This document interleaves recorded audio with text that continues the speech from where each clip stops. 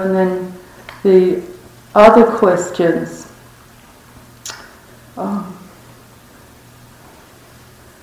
it's how to answer them in a comprehensive but slightly logical way, so it makes sense to yourselves listening. So most of them, and even the ones that have been added in this morning, centre around heart cultivation, as all the teaching has, but are directly asking questions about Brahma Vihara, metta practice, equanimity, the whole sense of Nibbana, Arahantship, Bodhicitta. So we're in this particular territory. In a way, how I consider it, we're in the territory of manifestation. How do we relate to this experience we're in? So it's just hard to know where to begin in all of this, but maybe I just start where I start and we see where it goes. So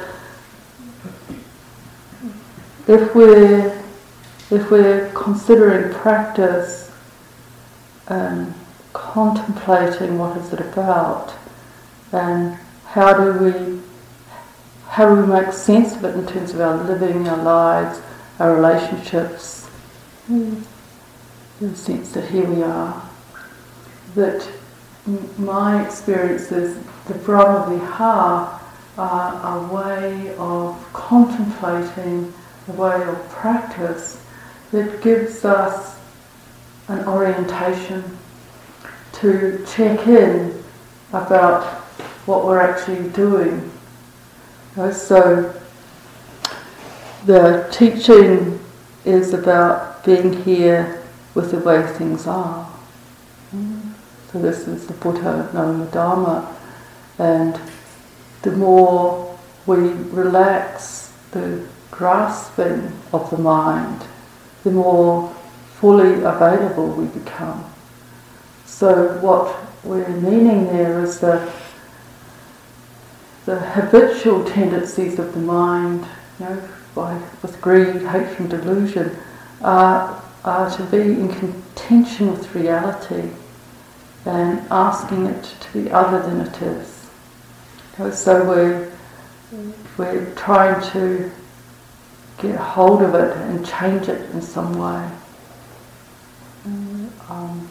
Hold it still, not have it changing and permanent.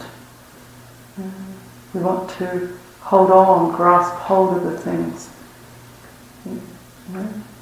we think we love, and we want to push away, which is another kind of grasping, the things we don't. And these are in a way the same movement.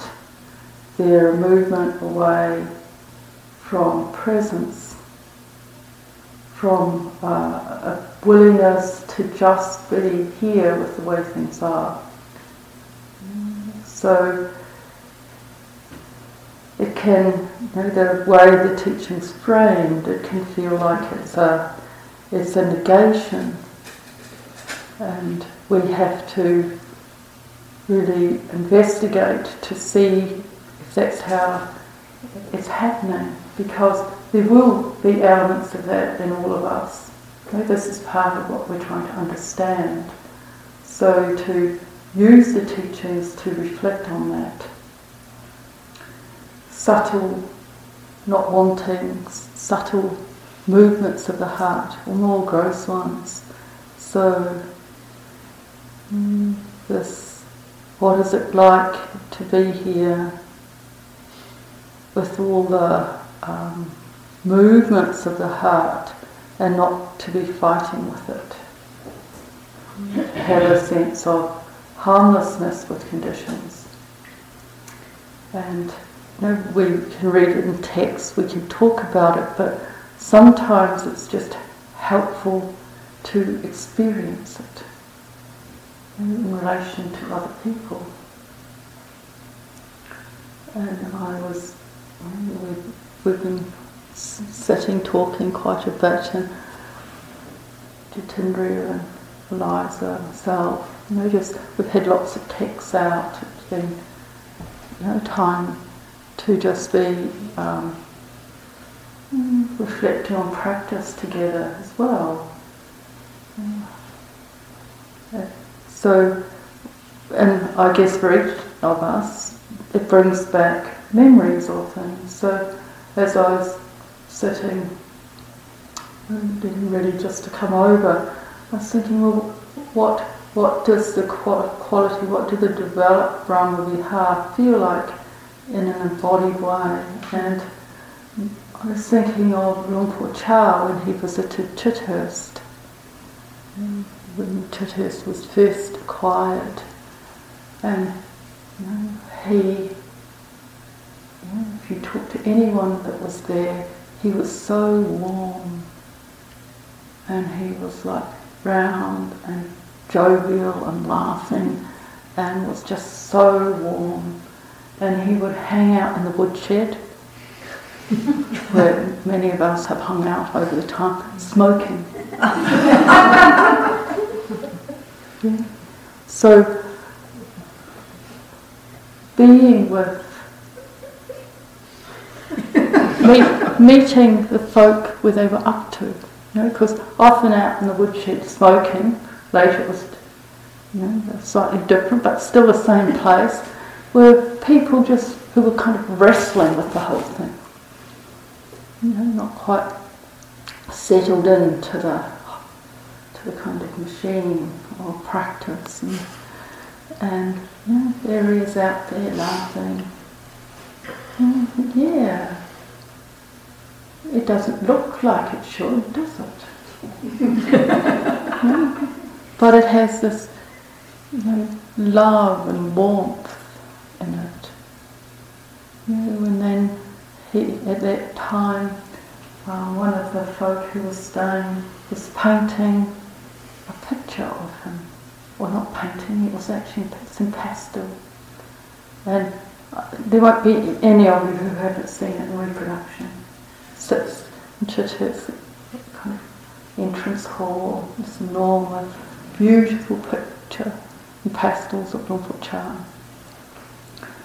And this man is working away with such devotion and dedication, trying to get expression on Luang Por Chah's face just perfect. Just so obsessed with the whole thing. And in a way, Luang Por Chah challenges him. And it always felt like he recognised the heart this was coming out of. And he didn't say you shouldn't be doing it, or the process continued with Luang Por Chah's support, but he just got him to investigate the suffering of it. What it was like to so want it right, to want it perfect. And he challenged him around it. But he didn't say, you may have felt it on some level. I don't want this huge picture of me hanging up in the hall, thank you very much. Received the love that it was about, but also wanted this person to be free. So we can think of people who are really, they're not holding on to anything, but they're not pushing anything away. They're willing to be there, in whatever way. Another thing I've contemplated a lot is when I was first in Thailand, two things really, being with Luang Por Liam, who Ajahn Chah asked to take over Wat Nong Pa Prong, his monastery. And Luang Por Liam is the embodiment, if you ask me, of equanimity. And they're just so sublime, as they say in Thai, so laid back. But he works like a Trojan. He built miles and miles of concrete roads. He built the memorial stupa for Rinpoche. He just works like a Trojan. And when I went over at one time, he used to in the afternoon tea time make chamomile tea for everybody. So he's got all this work he's doing, he's got all this stuff going on, but he's still doing tea duty in the monastery. And the story goes, and I don't know, but it made sense at the time, that he used to, the novices, the young, they can be really tiny, the little novices were responsible for keeping the lawns mowed at Nong Papong, what lawns there were. And one time, they weren't coping, so Lumpur Liam did it. Now, it's hard to know, because in that he's actually breaking his training. The monks have a rule that they're not allowed to do that. But certainly when I was there, that was the story of what he would do if they were overwhelmed and not coping. To be able to just respond, not to be bound in, to be so kind. You're the head honcho, so to speak, but you're still taking care. These heart qualities and of people who have reputedly done all that is to be done, but they're not out of relationship with life, not caring. There's this love in it. So we can be helpful because we can read. We were reading a bit of Ajahn Mahabua this morning, and it's so fierce, and it's so cut the kilesas. You felt it. I can't remember that it was really strong, but you just haven't understood it, and just it's kind of the sense of a real shake-up.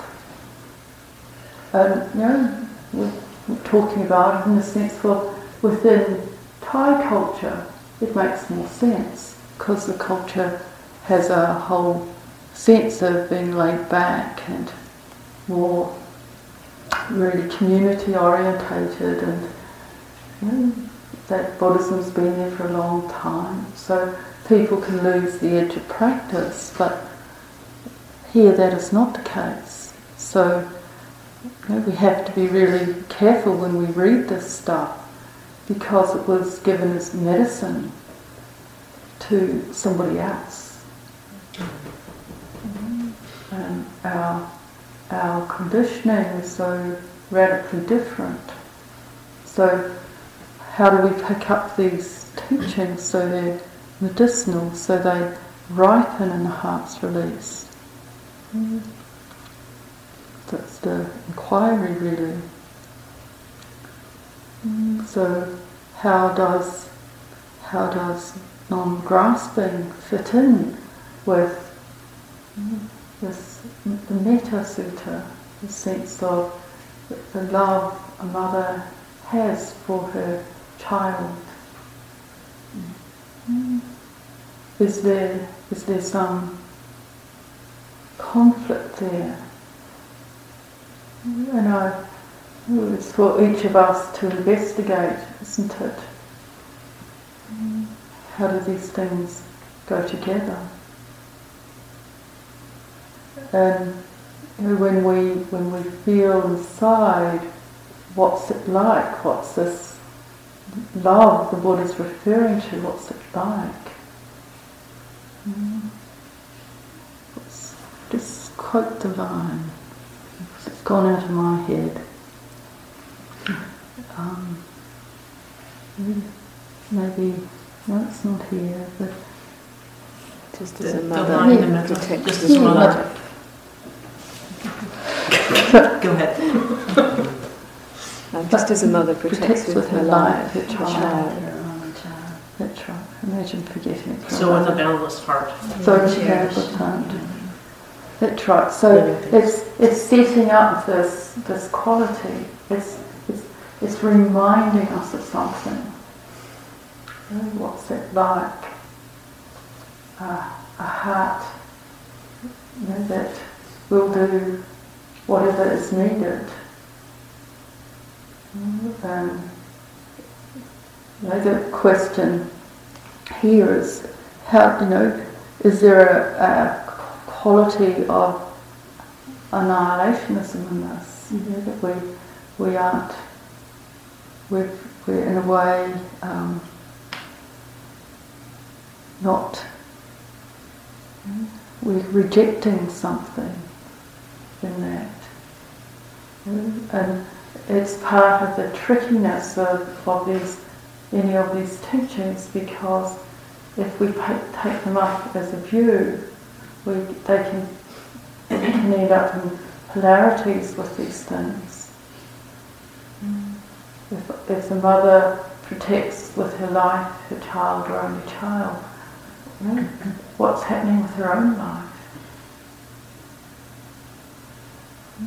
Is it a sense of non-cherishing there?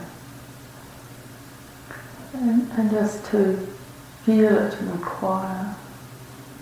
And the Metta Sutta, it's very clear in the ways it's taught that nothing is left out from the heart imbued with this quality.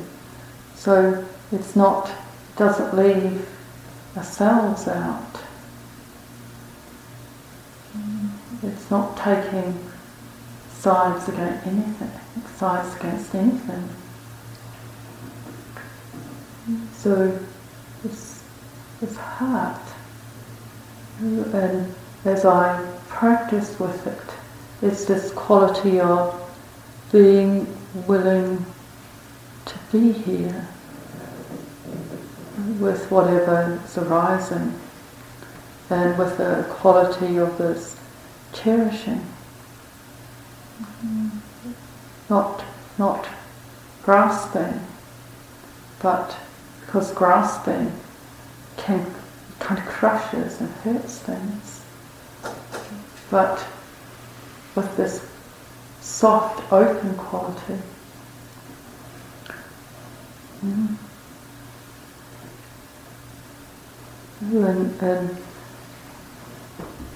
I haven't had children, but I have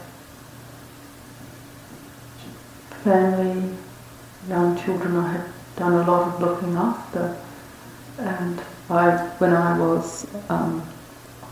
went to help with the birth of a couple of my nieces and nephews. I spent months as part of those events. And it was back, the first wave of children was back when the continuum concept was really big. Yeah.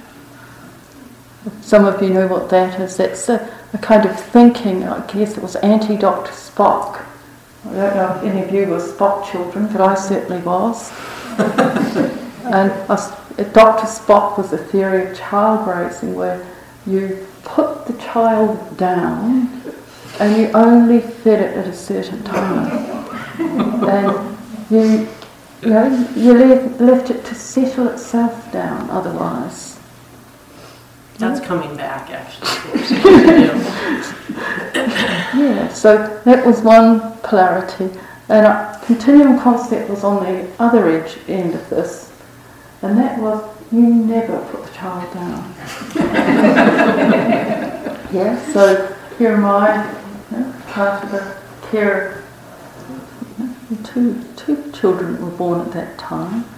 And one of my sisters was really sick. We home birth the whole thing, and then she was really sick. And So I carried this child for a month, virtually. Yeah. And what it did to my hormones, it was a revelation. Like a kind of crazy feeling. Some of you will be familiar with. Yeah, and it was just powerful because the world was only this big. Yeah. This. I mean, I was engaged. I was washing dishes. I was doing everything else. But there's this incredible sense of protecting. Yeah, it was powerfully hormonal. And it was such a strong feeling, whatever it took to keep this being okay. And it wasn't a rejection of myself, but just this powerful experience of metta. And we can, it's tricky stuff because it can feel like, well, were you looking after yourself in that? And we can get out of balance, but to recognise this quality that really can love something. It's not asking it to be anyway. It's just willing to be there, to attune to it. And this is how I will hope, how we cultivate all the time. Sitting, we sit attuning with this great heartfulness. We notice, as I was saying the other day, we notice any contracting of the heart. We're just aware of it. This sense of non-treasuring, non-caring. So, my way of practice is to recognise this not as a negation of myself, but such a quality of care that just with I had a really powerful experience this year. It was a whole series of experiences actually, in terms of it's hard to talk about in case, because these things go anywhere talks, but once again in the field of my next generation, and one of them was seriously unwell, and they only, we had a little family conference, as you do, how we're going to manage all that's happening, and the only safe thing seemed to be was to have this family member stay where we were. So much of the time it was just me there. So, did they want to be there? No. Were they easy? No. Were they appreciative? No. Was it painful? Yes. We all know this, don't we? A month goes, another month goes, and can we have this quality of actually love? You can do what you need to do. If that is to rage, it's fine by me. And my duty as mother is to make sure certain things are happening. So we know that, each of us knows that. So that's the quality we bring here all the time. Is it easy? No. Sometimes we had the most lovely fun. Was it often? No.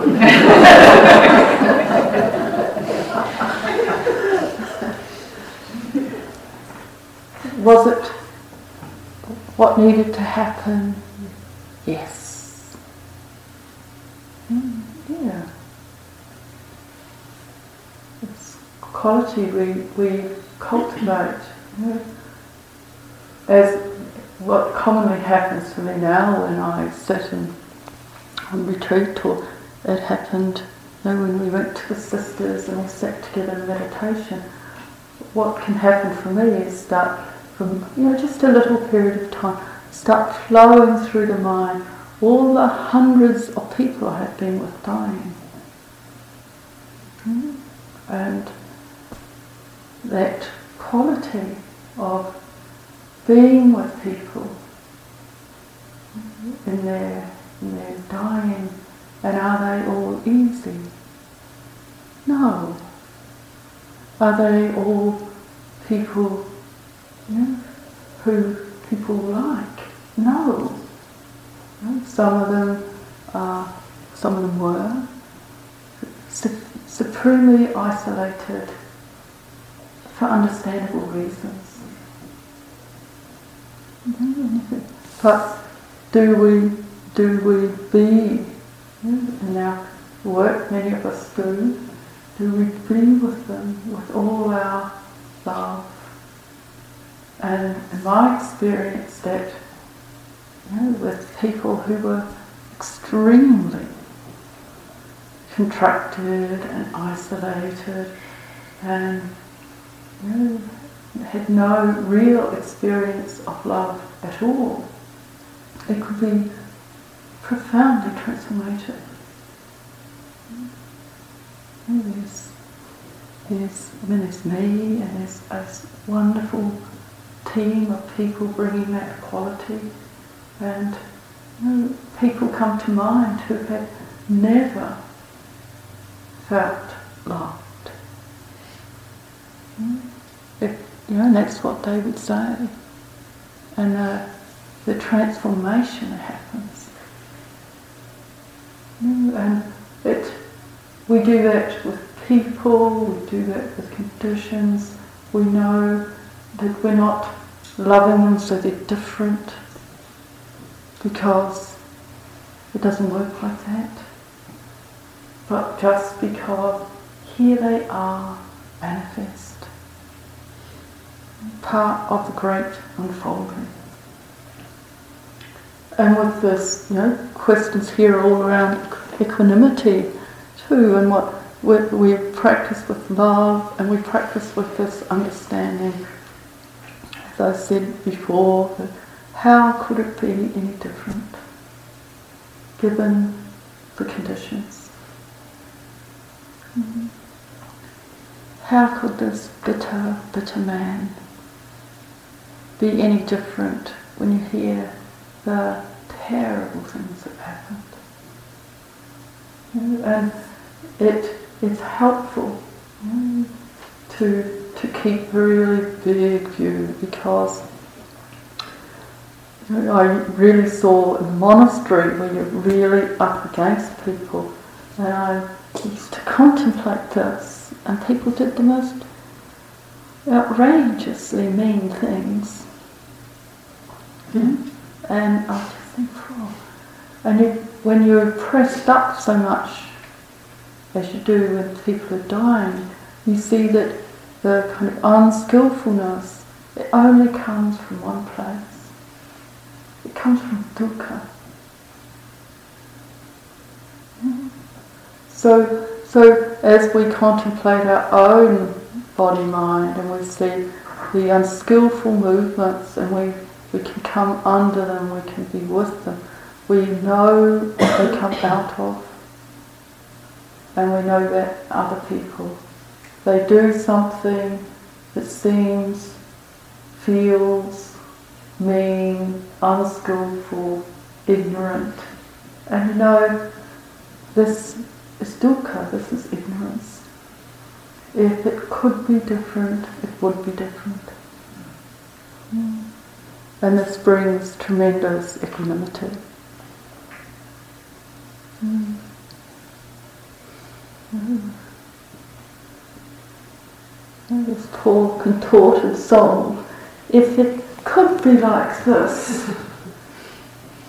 if it hadn't grown up with a brick on its head, crushing it down, it would take a very different shape. And in the kind of sad work I was doing, or therapeutic work, or wherever you see people given conditions of this metta karuna, the transformations that happen. It's miraculous. What it's like with a child when it's crying, you pick it up and you meet it. So this is the quality with which we're meeting experience. It's so heartful, but it hasn't got this feeling that might crush something. And my sense is why the Buddha refers to a mother is that, and our mothers are all different, but the basic orientation of a mother, and this can get really occluded, I know, but is for the child's well-being.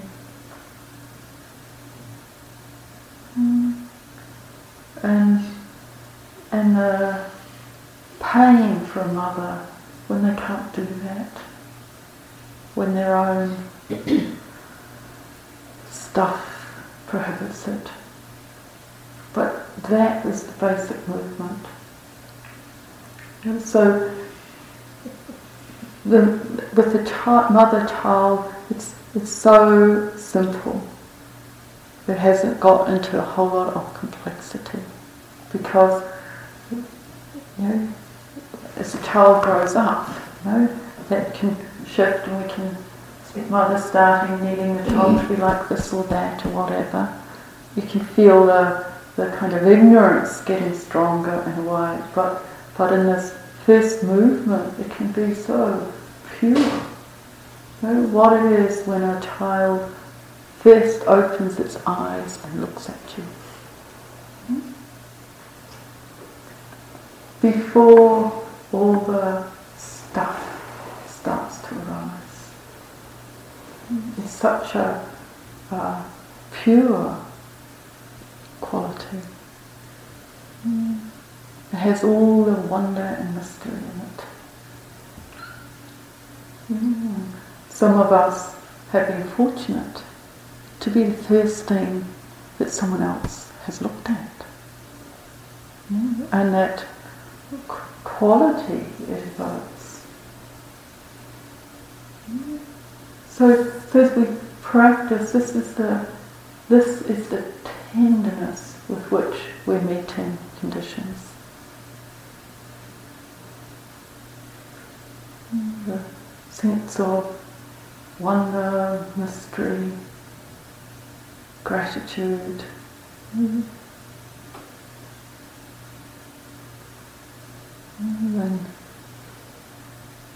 then there's ignorance.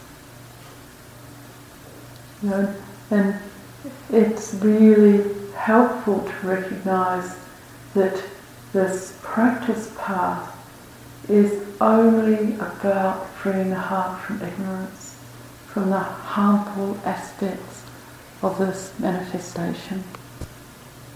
We're not trying to rub Thaniya out.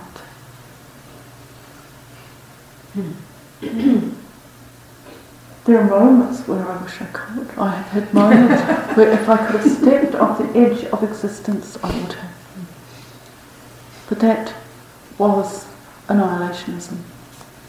That was coming from the dukkha. And was it possible? I looked and no. There is no edge you can step off. and completely poof, disappear. We are manifest. So meeting it with these heart qualities. And there are, each of us have moments in our life where we've really been able to see this, feel it.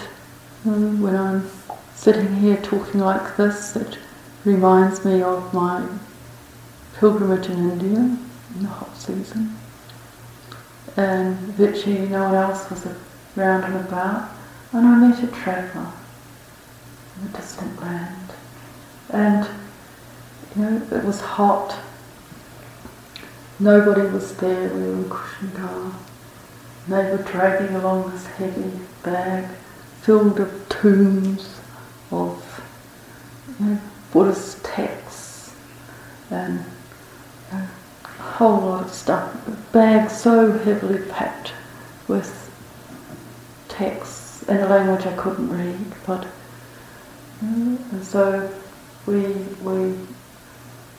as you do when you're travelling, we joined forces to navigate all the systems and the chaos, because we were actually doing exactly the same thing. So at a certain point this was after Buddha, there we are travelling, going to holy places, and that was towards the end of my time, and this was really lovely. India had been harsh in the extreme. Talk about karma rightening. So it was to have someone who we could go about Dharma, and you can imagine a kind of the fun of having someone as a companion to talk about practice with.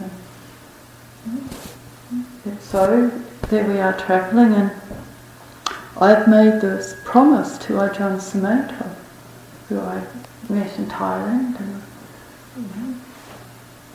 about getting to Amaravati. And so that is my, what would they call it, stick in the river, the thing that is immovable.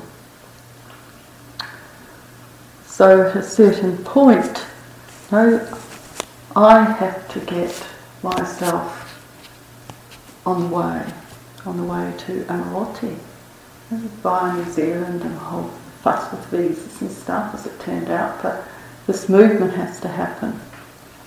And we by then in Varanasi, and we both knew we had a big talk, and that ways had to part, because this was each had a different commitment.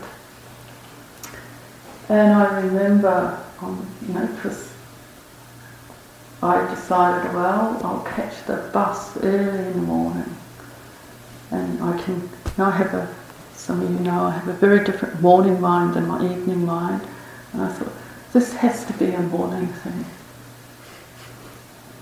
I couldn't do it in the evening. So I got up about, 3 or 2 or whatever, before the day begins in India, and got myself ready and went into where they were sleeping. And there's just this really powerful feeling of, if I could only stay here forever. You all know it. Yeah, just stay here forever. And I noticed the breathing. And it was just this sudden insight that movement was life. That equanimity, that love, movement is life. And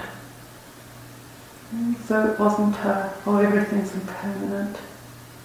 It wasn't what I used to chant thousands, hundreds of thousands times as a kid. You always lose what you love. It wasn't coming from that place. It was from movement is life. And then leaving. And that, it's with this quality. It wasn't that it didn't hurt. I remember being then out in the streets and there were a few cows, but it was in there before it had woken up. And it's feeling this primal, screaming feeling. And it was also in there was, I'm about to leave my land, my family, everything. So in that moment, all of that was really there. But that other deeper sense of, yes, we go with life. We go with our waking up. It doesn't mean we have to leave things, but for me at that time, that was just the next movement. But it doesn't come from a harsh place or just that sense of, yes, I have this commitment I have said to Lumpur. I have made this, this thing. I have dedicated myself to something. And you just, so we stay within what's true, and we stay connected.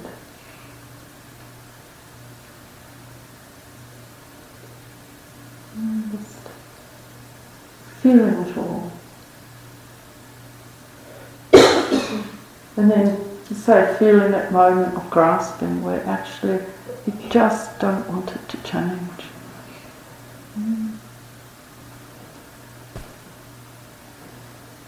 But for that not to happen is fatal.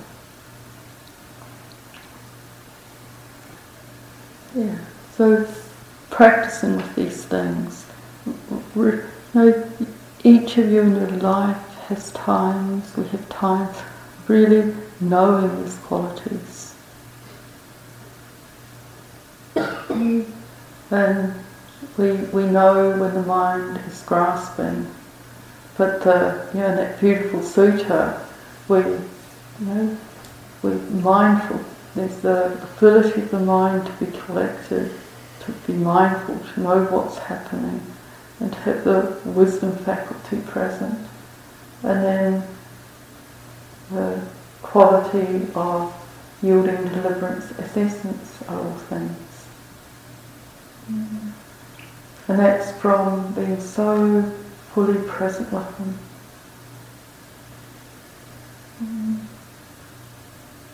And then as we cultivate this ability inwardly, outwardly, with thoughts, feelings, sounds, smells, selves, other people, whatever is arising, the heart becomes more loving.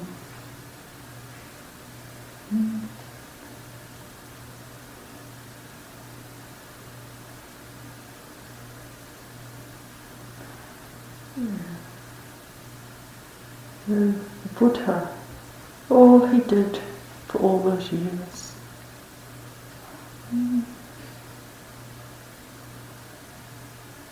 teaching compassion.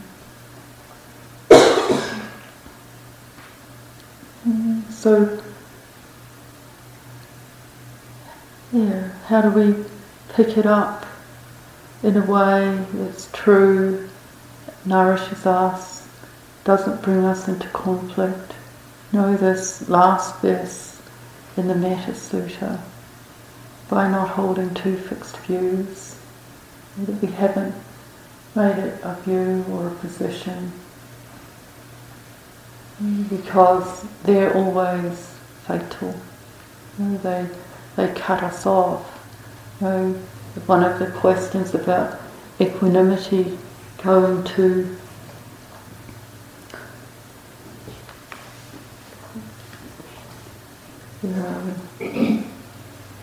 non-attachment, disconnection,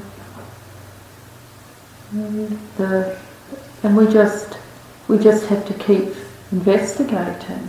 What is happening here? Because these heart qualities, as they're classically taught, have near and far enemies. So the metta, this quality of metta, its far enemy is hatred, or I more see fear, which is the thing under hatred. And it was specifically taught as a medicine for fear. And I've certainly used it extensively in that way myself. When I have times in my life of being terrified, paralysed with fear, then metta is what the antidote. It's the thing that allays that.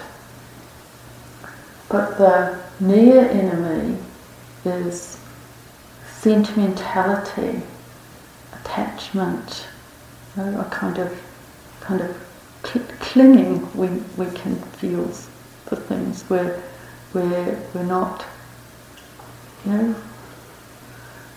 we started to try and control something else.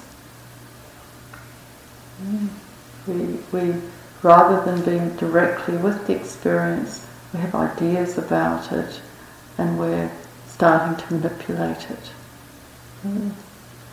It's turned into something that isn't free.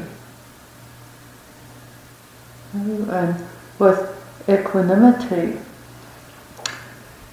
it counters this clinging and wanting, greed, hatred, the kind of movement of the mind. It has this stability to it. But the thing it can be confused with is a disconnected experience. I can't think of the other word they use for it. Indifference. Yeah, indifference. And that has a whole different feeling. So one is full and present, the other is retracted. Yeah? So you can tell whether you're with the real or the counterfeit by whether there is dukkha or not dukkha.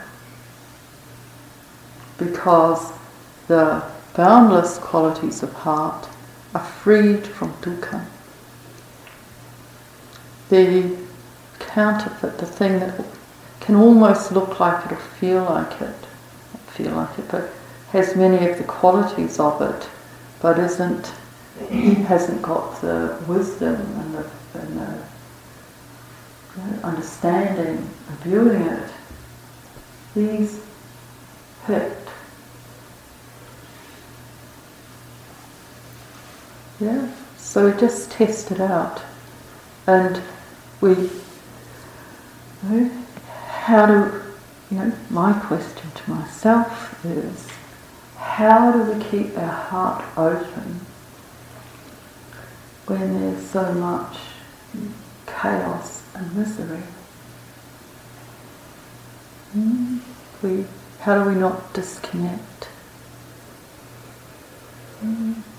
So it's an inquiry, isn't it? When I was back at that time, before I came really in much contact with the formal teaching, I'd abandoned newspapers and televisions, all of it, because I thought, there's this stuff happening all over,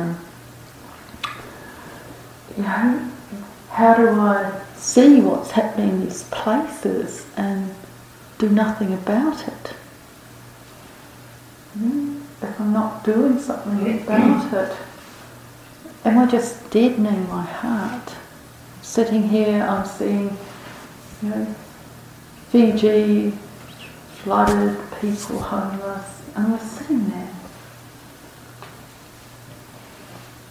So that we can have this thing, well, there is so much. I mean, if you only have to turn on the news, as you know, and it's flooded with misery. So what do you do? How do you relate? How do you not disconnect? How do you feel it without feeling overwhelmed? And my sense for myself now is to recognise the conditionality, also to allay, to be able to be present, understand how this is all arising, because if we can do that and come into a place of stability, non-aversion, non-disconnection, then right response happens. We respond where we can within our own sphere. We do what we can. And now, for some people, they can do very, in terms of social action, social justice, they can do a lot. Other people have different circumstances. But we can bring kindness and compassion into every person we engage with. We can take, in a sense, action. We can bring this quality everywhere that touches us. And this capacity we have supports us not to come into disconnection. We live our life from this place of loving kindness. We live our life from a sense of blessing. And that orientation of the heart can mean we can be with it, be with what is happening. So you can feel the tendency of the mind can be just to kind of grasp inwardly, kind of selfishness, that kind of thing. And then the other movement, there's a kind of relaxing of that, and it's almost like the heart, in my experience, turns outward. And it's not trying to get anything for itself anymore. And we have times when we really feel that, where we've come out of the kind of grasping and controlling, and we're willing to be available. You may notice it's a word I use a lot, that sense of availability. So it's not disconnected.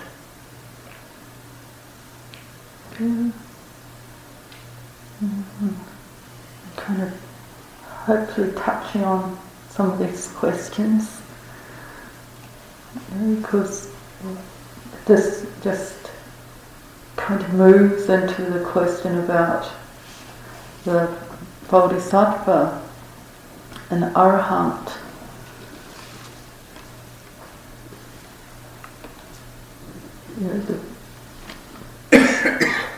Would you speak about the Bodhisattva, the one who postpones his or her enlightenment for the sake of all? How does this relate to the Arahant, or does it? I see I'm taking more time than usual, so I'll just say a little here, and maybe we come back to this.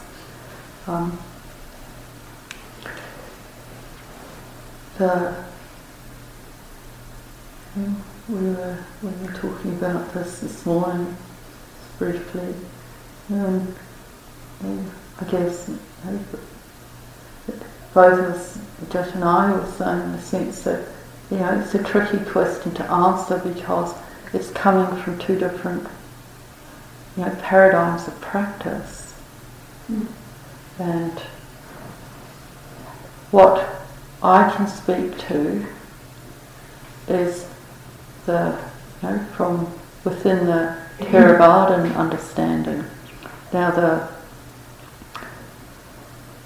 Mahayana understanding is different, and they will have a different inflection, I'm sure.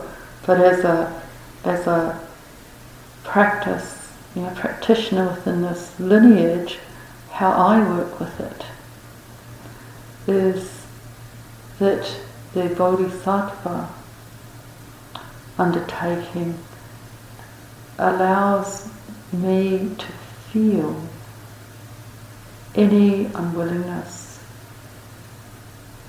any selfishness, any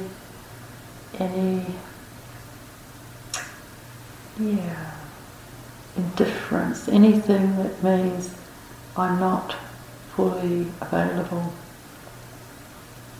And so it counters this other aspect of the kind of annihilationists trying to get away that some of us have a tendency toward, because this says, actually, I'll be here till every blade of grass is liberated.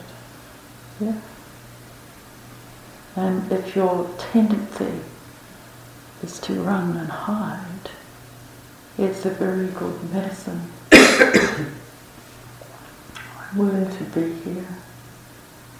And then from my experience that when the mind comes out of greed, hatred and delusion, even for a moment, every blade of grass is liberated. Yeah. It comes out of the duality. So it can be a really skillful means for seeing our not wanting. And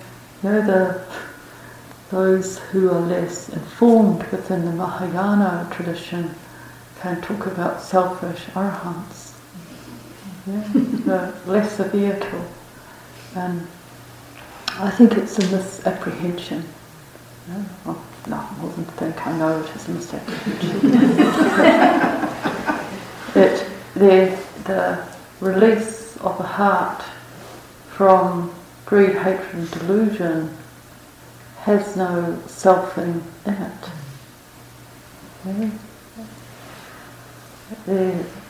There is no such thing as a selfish arahant. It's a tautology. Because the very thing that the arhat is released out of is selfing, selfishness. So, So how do we pick this up and let it deepen and open our practice, so that the quality of heart, bodhicitta, is boundless. We're willing to be here till the end of time. This quality in our practice. And so it can be a helpful counterbalance to some of the messaging we can get out of the Thai forest tradition. It's like an antidote to this other medicine, which can be quite harsh and make us a little crook. If we read too much Vajra Mahabua from this karmic position, if I misapprehend it, it does something that's not particularly helpful.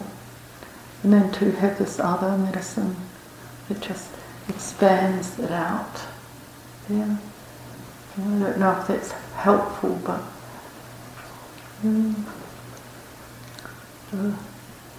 the Tibetans will speak to it differently, of course, but I see it as part of this Brahma Vihara practice.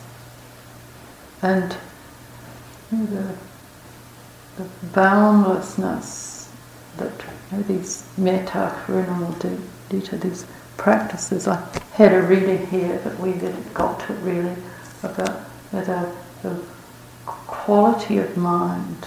They're usually associated with states of samadhi, tremendous boundlessness, and the Buddha talks about them as doorways to the deathless, which isn't, it's a different orientation than the Bodhisattva vow, and the way that one releases even those is by understanding self and conditionality. In the Majjhima, I think it's Sutta 10, that really looks at this. It's helpful to contemplate these things, and to check in, just what is actually happening here. They can remedy a wrong view. And they can be very skillful. And then if we take a position on them, they are dangerous, like anything. So how to pick up all this teaching, all these skillful means without view. And we know it's view and it leads to suffering. So it's the whole thing on the end is so simple. It's always back to this place of dukkha and the end of dukkha. Does it lead to the understanding, the yielding of deliverance as essence? Or is it pointing some other place? So I've skirted around some questions. Maybe this evening I can address them in more detail if need be, but I think it's probably enough for this morning.